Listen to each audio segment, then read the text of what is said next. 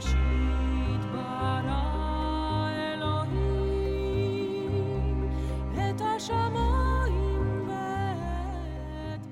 we are in Ezekiel, and last week we got into chapter 36.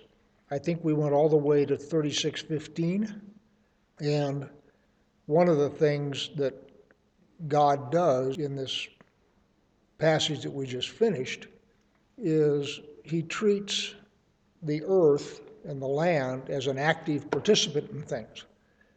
The idea, of course, is that the earth is feminine to God's masculine, and so when God speaks, the earth executes. There's a phrase that goes clear back to the Exodus where the spies go up into the land and they come back and they bring a bad report and they say that this is a land that devours its inhabitants. And the same thing gets said here, and the idea is that once the people become corrupt, the land itself starts to fight with them. That would have been the case with the Canaanites, because remember, when Israel goes into the land, their instructions are wipe them all out. Don't leave anybody there. And of course, one of the things that gets Israel in trouble is they, A, don't wipe them all out, and then B, they start to adopt Canaanite beliefs and practices. So God gets so upset with them that he tells them to destroy everybody, and they see the land as being a land that devours its inhabitants. I'm suggesting that the Canaanites are what we're talking about the first time. And then as Israel goes down into corruption, the land again turns and vomits them out and devours its own inhabitants. So God talks to the land here and says, at some point, that's going to be reversed, and you will no longer have people on you that will cause you to do that. Now, the comment was that when Adam and Eve ate of the wrong tree, they got kicked out of the garden, and one of the things that was cursed was the ground. Adam and Eve were not cursed in Genesis 3. The ground was cursed and the snake was cursed. Adam and Eve then, as they go out and start having a family, discover that the ground fights them as opposed to producing for them. And in fact, there's a rabbinic belief, Noah means rest. And the belief is the reason Noah means rest is because Noah invented the plow, which enabled them to till the ground and get some rest. They didn't have to constantly work because the plow was able to break up the ground and it was able to be sown and it would produce enough that they had leisure. That's a rabbinic idea that is not in Scripture anywhere. But anyway, the point of what we were going through last week is God is apologizing to the land for the people who were on it. So what we're going to get tonight is a second iteration of the New Covenant. Back in Ezekiel 11, we had the first iteration of the New Covenant. There's nothing new about the New Covenant. The New Covenant goes clear back to Deuteronomy, and the terms of the New Covenant are stated differently by different prophets, but it all amounts to the same thing. When Moses talks about the New Covenant, he talks about circumcision of the heart. When Ezekiel talks about it, he talks about removing your heart of stone and giving you a heart of flesh. When Jeremiah talks about it, he talks about writing the Torah on your heart. So the New Covenant in all three cases is the same concept, just different wording. So let's get started and we'll talk about it as we get there. We're in Ezekiel 36:16. The word of the Lord came to me, Son of man, when the house of Israel lived in their own land, they defiled it by their ways and their deeds. Their ways before me were like the uncleanness of a woman in her menstrual impurity. So I poured out my wrath upon them for the blood that they had shed in the land, for the idols with which they had defiled it. By the way, this metaphor of a woman in her menstrual impurity, the problem with blood is it's a marker of mortality. There are a number of markers of mortality in the Torah. So a man, when he has a fetal emission of semen, is also unclean. Shorter period of time, but the same rules apply.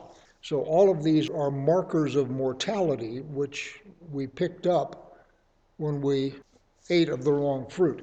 So that's what's being said here.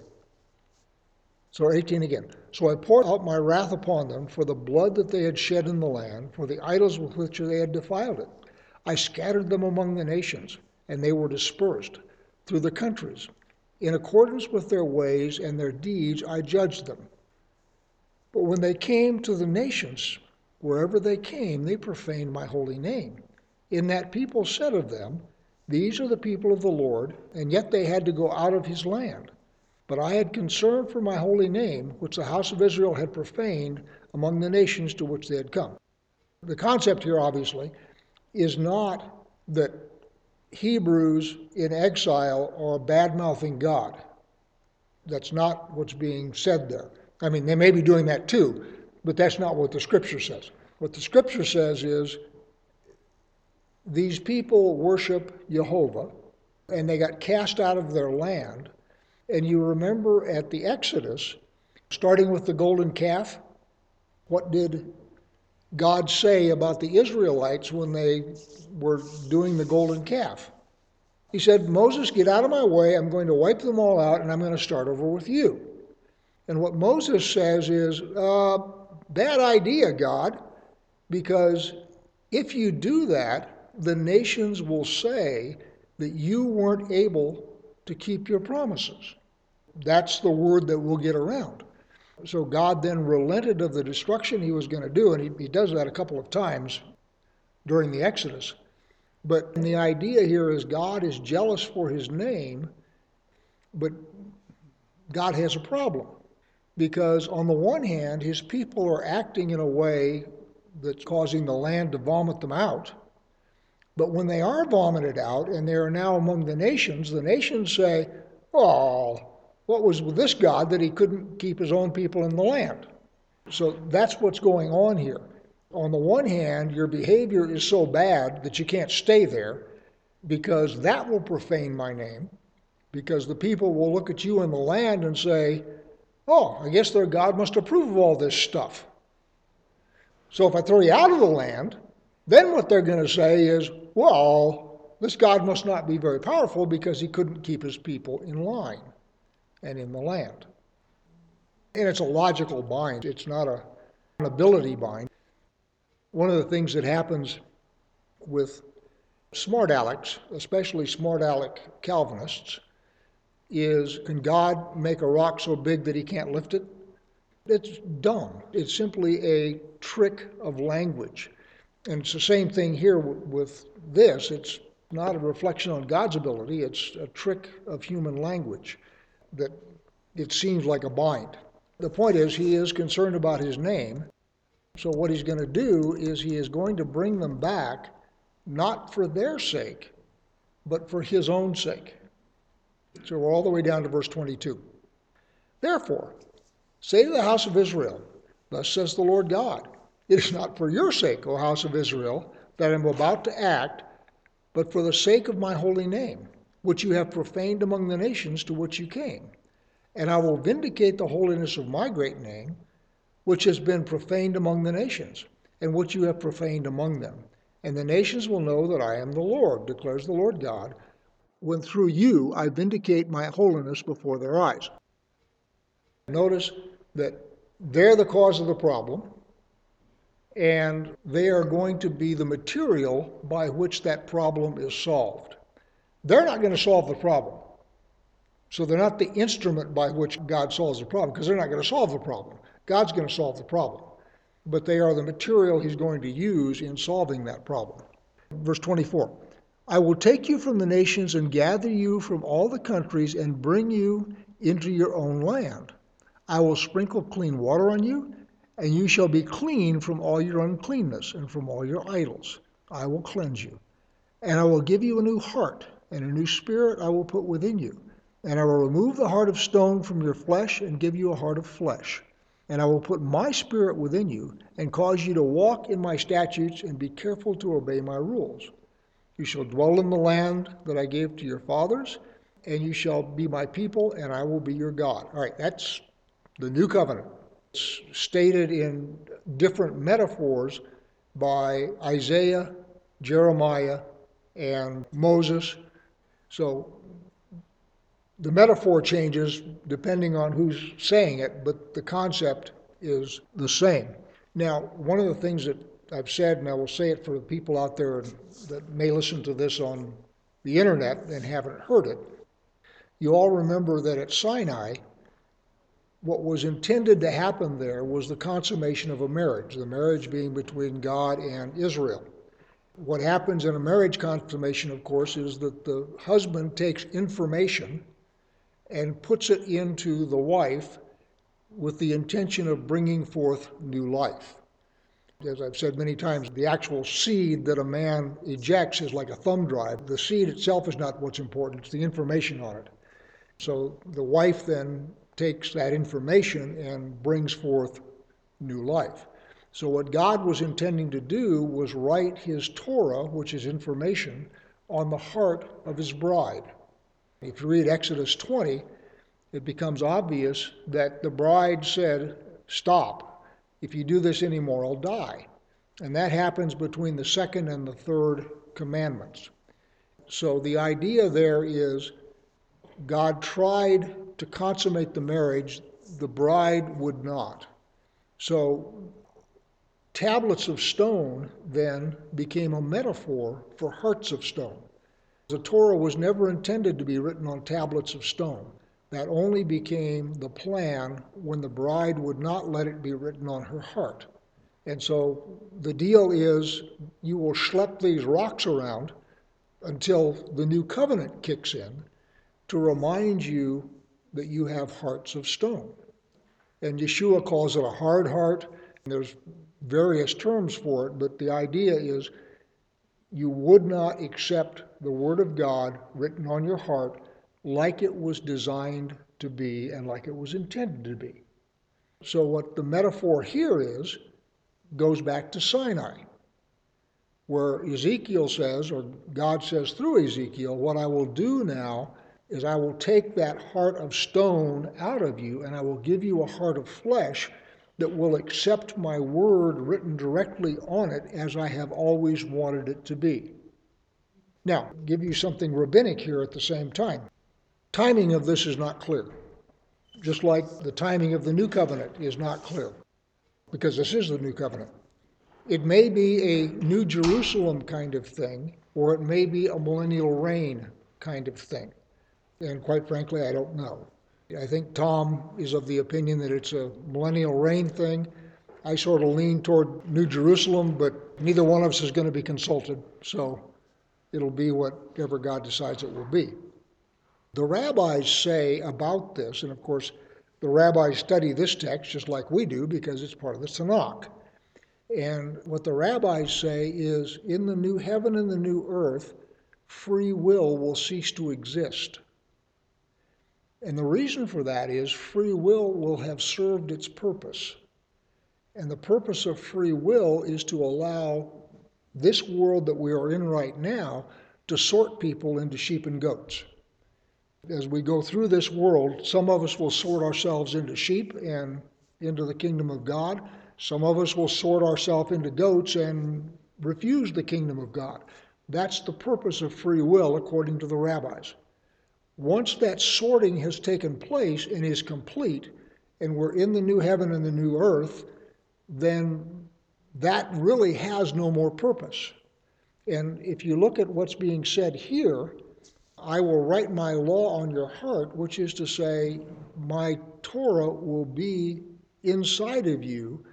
Violating my Torah will not occur to you because It's written where it's supposed to be written, and you no longer have a rebellious spirit. Quite frankly, I think there's a lot of merit to that idea. You know murder could exist, but it isn't something that you would ever contemplate doing. And the same with the other sins in the Torah. While we're here, you shall dwell in the land that I gave to your fathers, and you shall be my people, and I will be your God. So this consummation that didn't happen at Sinai will happen. And so the marriage, if you will, is complete and consummated, and they are his people, and he is their God. 29. And I will deliver you from all your uncleanness, and I will summon the grain and make it abundant, and lay no famine upon you. I will make the fruit of the tree and the increase of the field abundant, that you may never again suffer the disgrace of famine among the nations.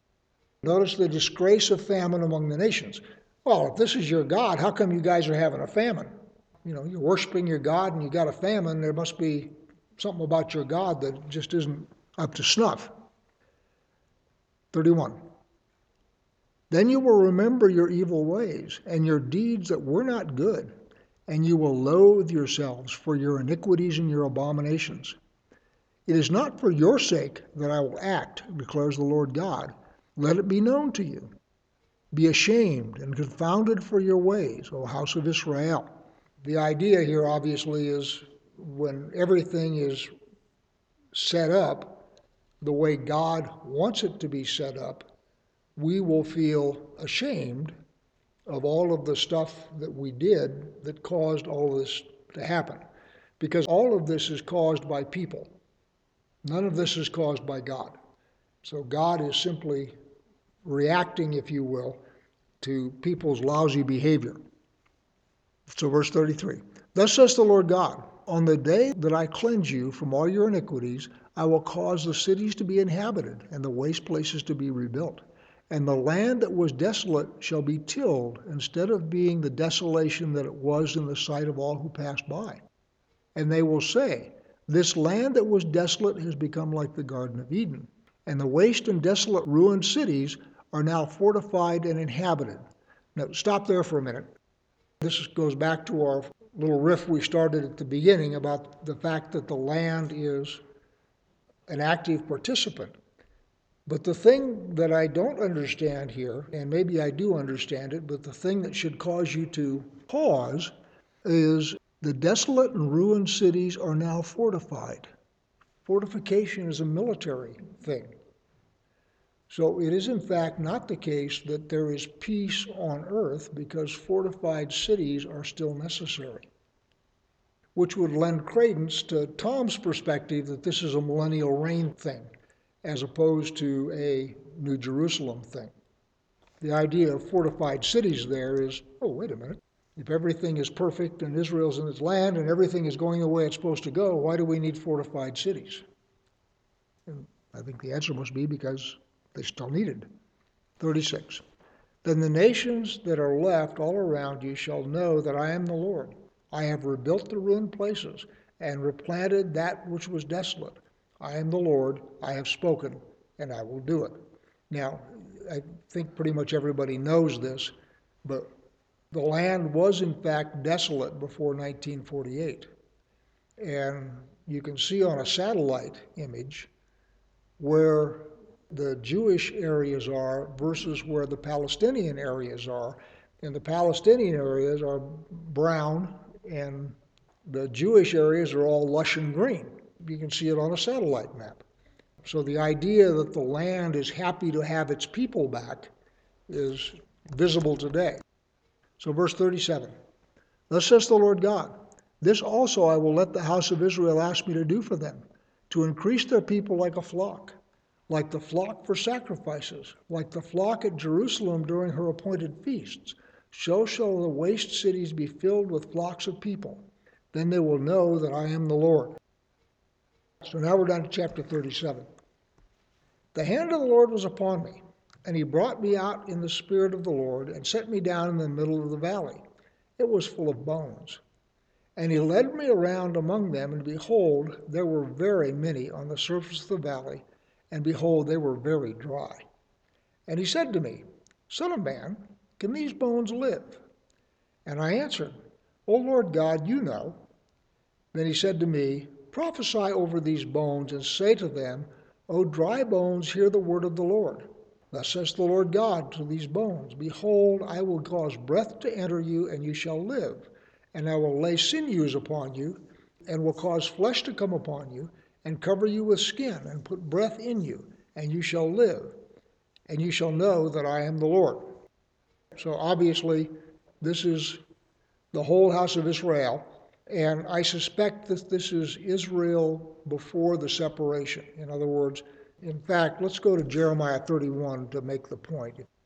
Down to verse 31, which is the new covenant.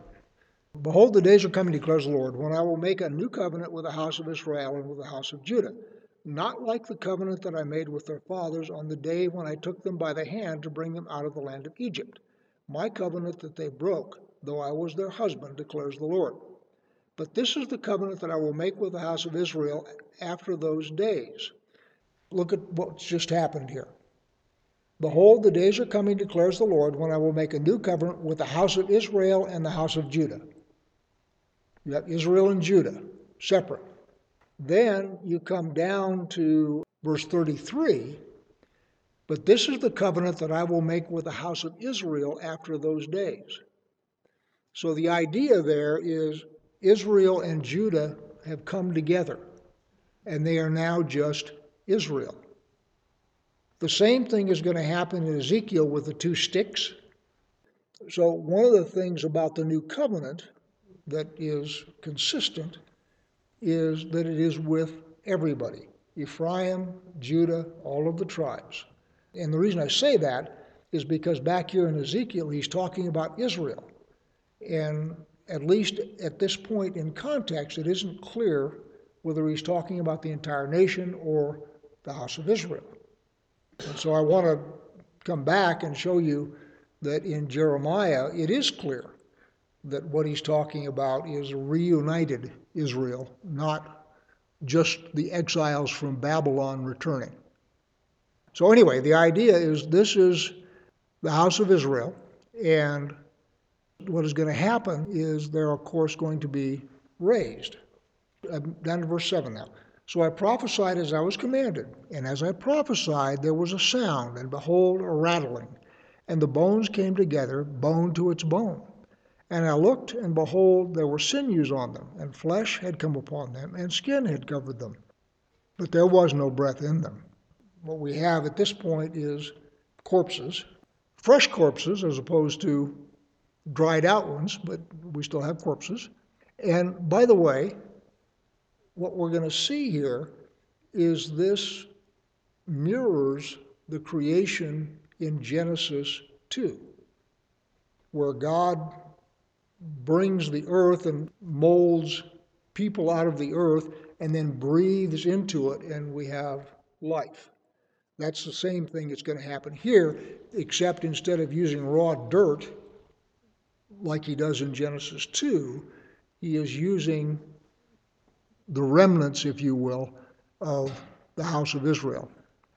Verse 9, Then he said to me, Prophesy to the breath, prophesy, son of man, and say to the breath, Thus says the Lord God, Come from the four winds, O breath, and breathe on these slain, that they may live. Now the breath there, the word under there is ruach, and you all remember in Genesis 2, there are three words for breath. You have ruach, nephesh, and neshama. And they're used slightly differently in Genesis 2, but they're all variations on breath or wind. Here it's just ruach. And by the way, for those of you who remember the block diagram of a human that I used during Musar, the three breaths from Genesis 2, the neshama was what Christians would call the spirit, the part of you that connects to God. The nephesh is what Christians would call the soul, mind, will, and emotions. It's also a word for breath. The ruach is the part of you that animates the flesh. In other words, that's the actual air that you're taking in and out that enables you to burn food and do all sorts of stuff. So the ruach in Genesis 2 is the thing that gets the meat warm, as opposed to the thing that connects it to God, as opposed to the thing that is mind, will, and emotions inside. So what we have here again is ruach, and if we look at that from the perspective of Genesis 2, what we're talking about here is simple animation. So verse 10. So I prophesied as he commanded me, and the breath came into them, and they lived and stood on their feet. An exceedingly great army is my translation. Multitude is the Tanakh, just a large number of people. It is not necessarily a military thing. Verse 11. Then he said to me, Son of man, these bones are the whole house of Israel. Behold, they say, Our bones are dried up, and our hope is lost. We are clean cut off. Therefore prophesy and say to them, Thus says the Lord God, Behold, I will open your graves, and raise you from your graves, O my people, and I will bring you into the land of Israel. And you shall know that I am the Lord, when I open your graves and raise you from your graves, O my people. And I will put my spirit within you, and you shall live, and I will place you in your own land. Then you shall know that I am the Lord. I have spoken, and I will do it, declares the Lord God. My very favorite rabbinic things about resurrection, and this would lend credence to it. You remember the generation that fell in the wilderness, the ones that balked when it came time to go into the land. And God says, all right, you're all going to die here in the wilderness, and your children are going to go into the land. There's a rabbinic thing that says at this resurrection, those bones will come up and they will enter the land, and Moses will lead them. Because remember, Moses is also buried in the wilderness. He didn't go into the land either. I've always thought that was just absolutely charming. Verse 15, the word of the Lord came to me, Son of man, take a stick and write on it for Judah and the people of Israel associated with him. Take another stick and write on it for Joseph, the stick of Ephraim, and all the house of Israel associated with him. And join them one to another into one stick, that they may become one in your hand. And when your people say to you, Will you not tell us what you mean by these? Say to them, Thus says the Lord God, Behold, I am about to take the stick of Joseph that is in the hand of Ephraim, and the tribes of Israel associated with him, and I will join it with the stick of Judah, and make them one stick, that they may be one in my hand. When the sticks on which you write are in your hand before their eyes, then say to them, Thus says the Lord God, Behold, I will take the people of Israel from the nations among which they have gone, and will gather them from all around, and bring them to their own land. And I will make them one nation in the land, and on the mountains of Israel, and one king shall be king over them all. They shall be no longer two nations, and no longer divided into two kingdoms. They shall not defile themselves any more with their idols and their detestable things, or with any of their transgressions. But I will save them from all the backslidings in which they have sinned, and I will cleanse them.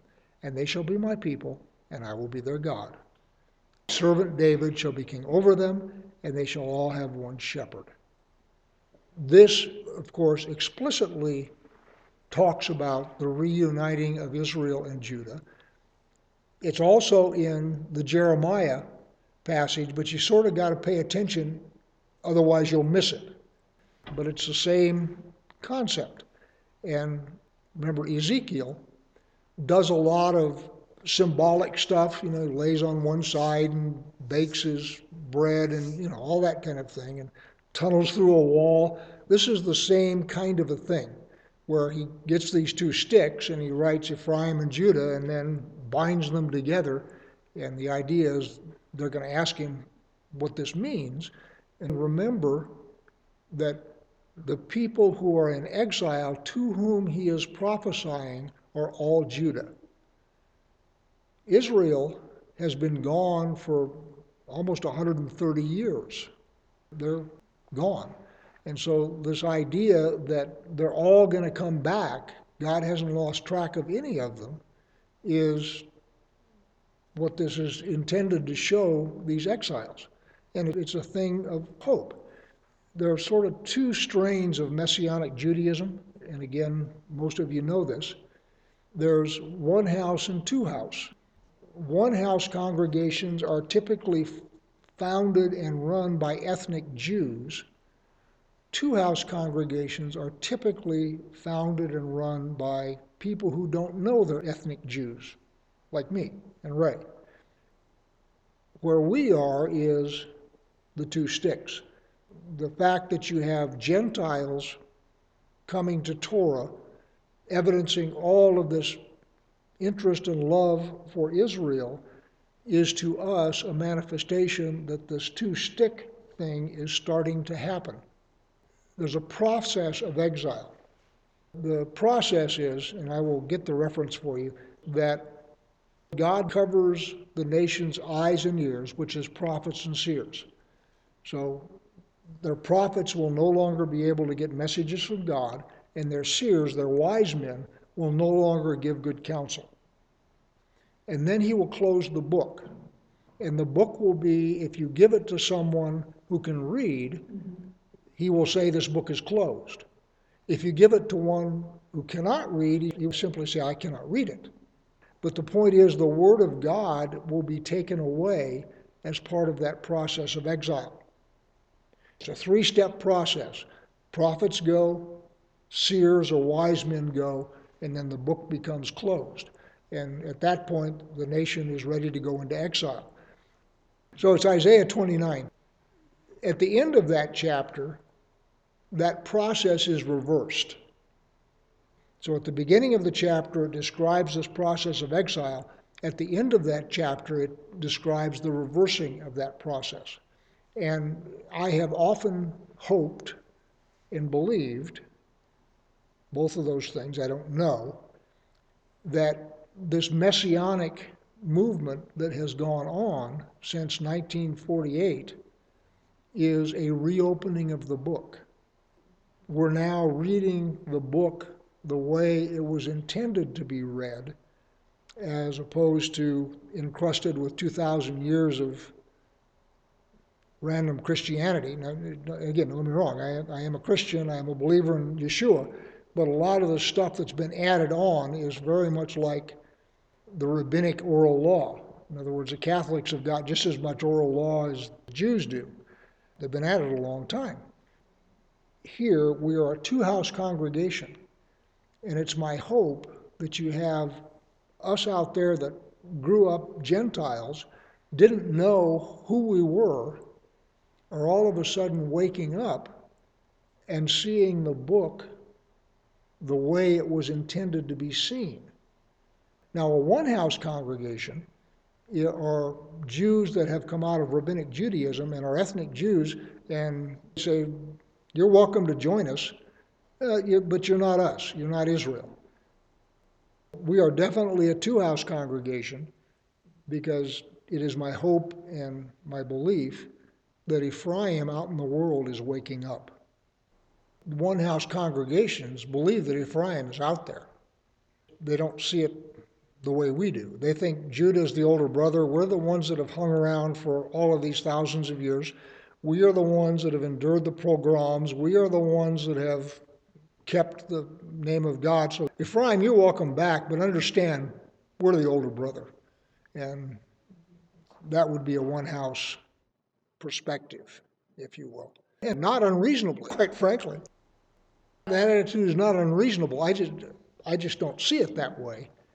But I'm certainly not grumpy with somebody who sees it the other way. So 24, my servant David shall be king over them, and they shall all have one shepherd. They shall walk in my rules and be careful to obey my statutes. I believe that's David, red-headed David, raised from the dead, and once again a king. And if it is in fact David, that lends credence to the idea of fortified cities. Because what was David? He was a warrior. Remember, he didn't get to make the temple. He had to go to his son Solomon because God says, you're a man of war, and I don't want that for my temple. Your son will build it. David got all the stuff together and he stacked it all, but it was Solomon that got to build it. So the idea that David is going to be the king indicates to me that perhaps a warrior is going to be needed. Or it may just be God likes David. That may not be the case at all. 25. They shall dwell in the land that I gave to my servant Jacob, where their fathers lived. They and their children's children shall dwell there forever. And David my servant shall be their prince forever. I will make a covenant of peace with him, and it shall be an everlasting covenant with them. And I will set them in their land and multiply them, and will set my sanctuary in their midst forevermore. My dwelling place shall be with them, and I will be their God, and they will be my people. That sounds like New Jerusalem stuff. Remember when the city comes down out of the overhead, and the deal is the dwelling place of God is now with men. Again, I'm not trying to be dogmatic about any of this because I don't know. Verse 27, my dwelling place shall be with them, and I will be their God, and they shall be my people. Then the nations will know that I am the Lord, who sanctifies Israel, when my sanctuary is in their midst forevermore. It's Revelation 21 stuff. And you remember, in Revelation 21, you have the new heaven and the new earth. The new Jerusalem comes down, and the nations are around the new Jerusalem. You're going to have people who are not Israel who are going to make it past the lake of fire. They're going to be in the new heaven and the new earth. In the Baptist sense, they're going to be saved, but they're not going to be Israel. Israel is going to be in the New Jerusalem. The way I, of course, describe it is it's analogous to the camp in the wilderness, where you've got the tabernacle in the middle, then you've got the Levites who camp around the tabernacle and guard it and keep it and serve it, and then you have the rest of the tribes in a ring outside of the Levites. So if you pop that up, what was the Levites in the camp in the wilderness becomes Israel in the new heaven and new earth, and what was the tribes who are not Levi become the nations. Don't know if that's what's going to happen, but that's what the book seems to indicate.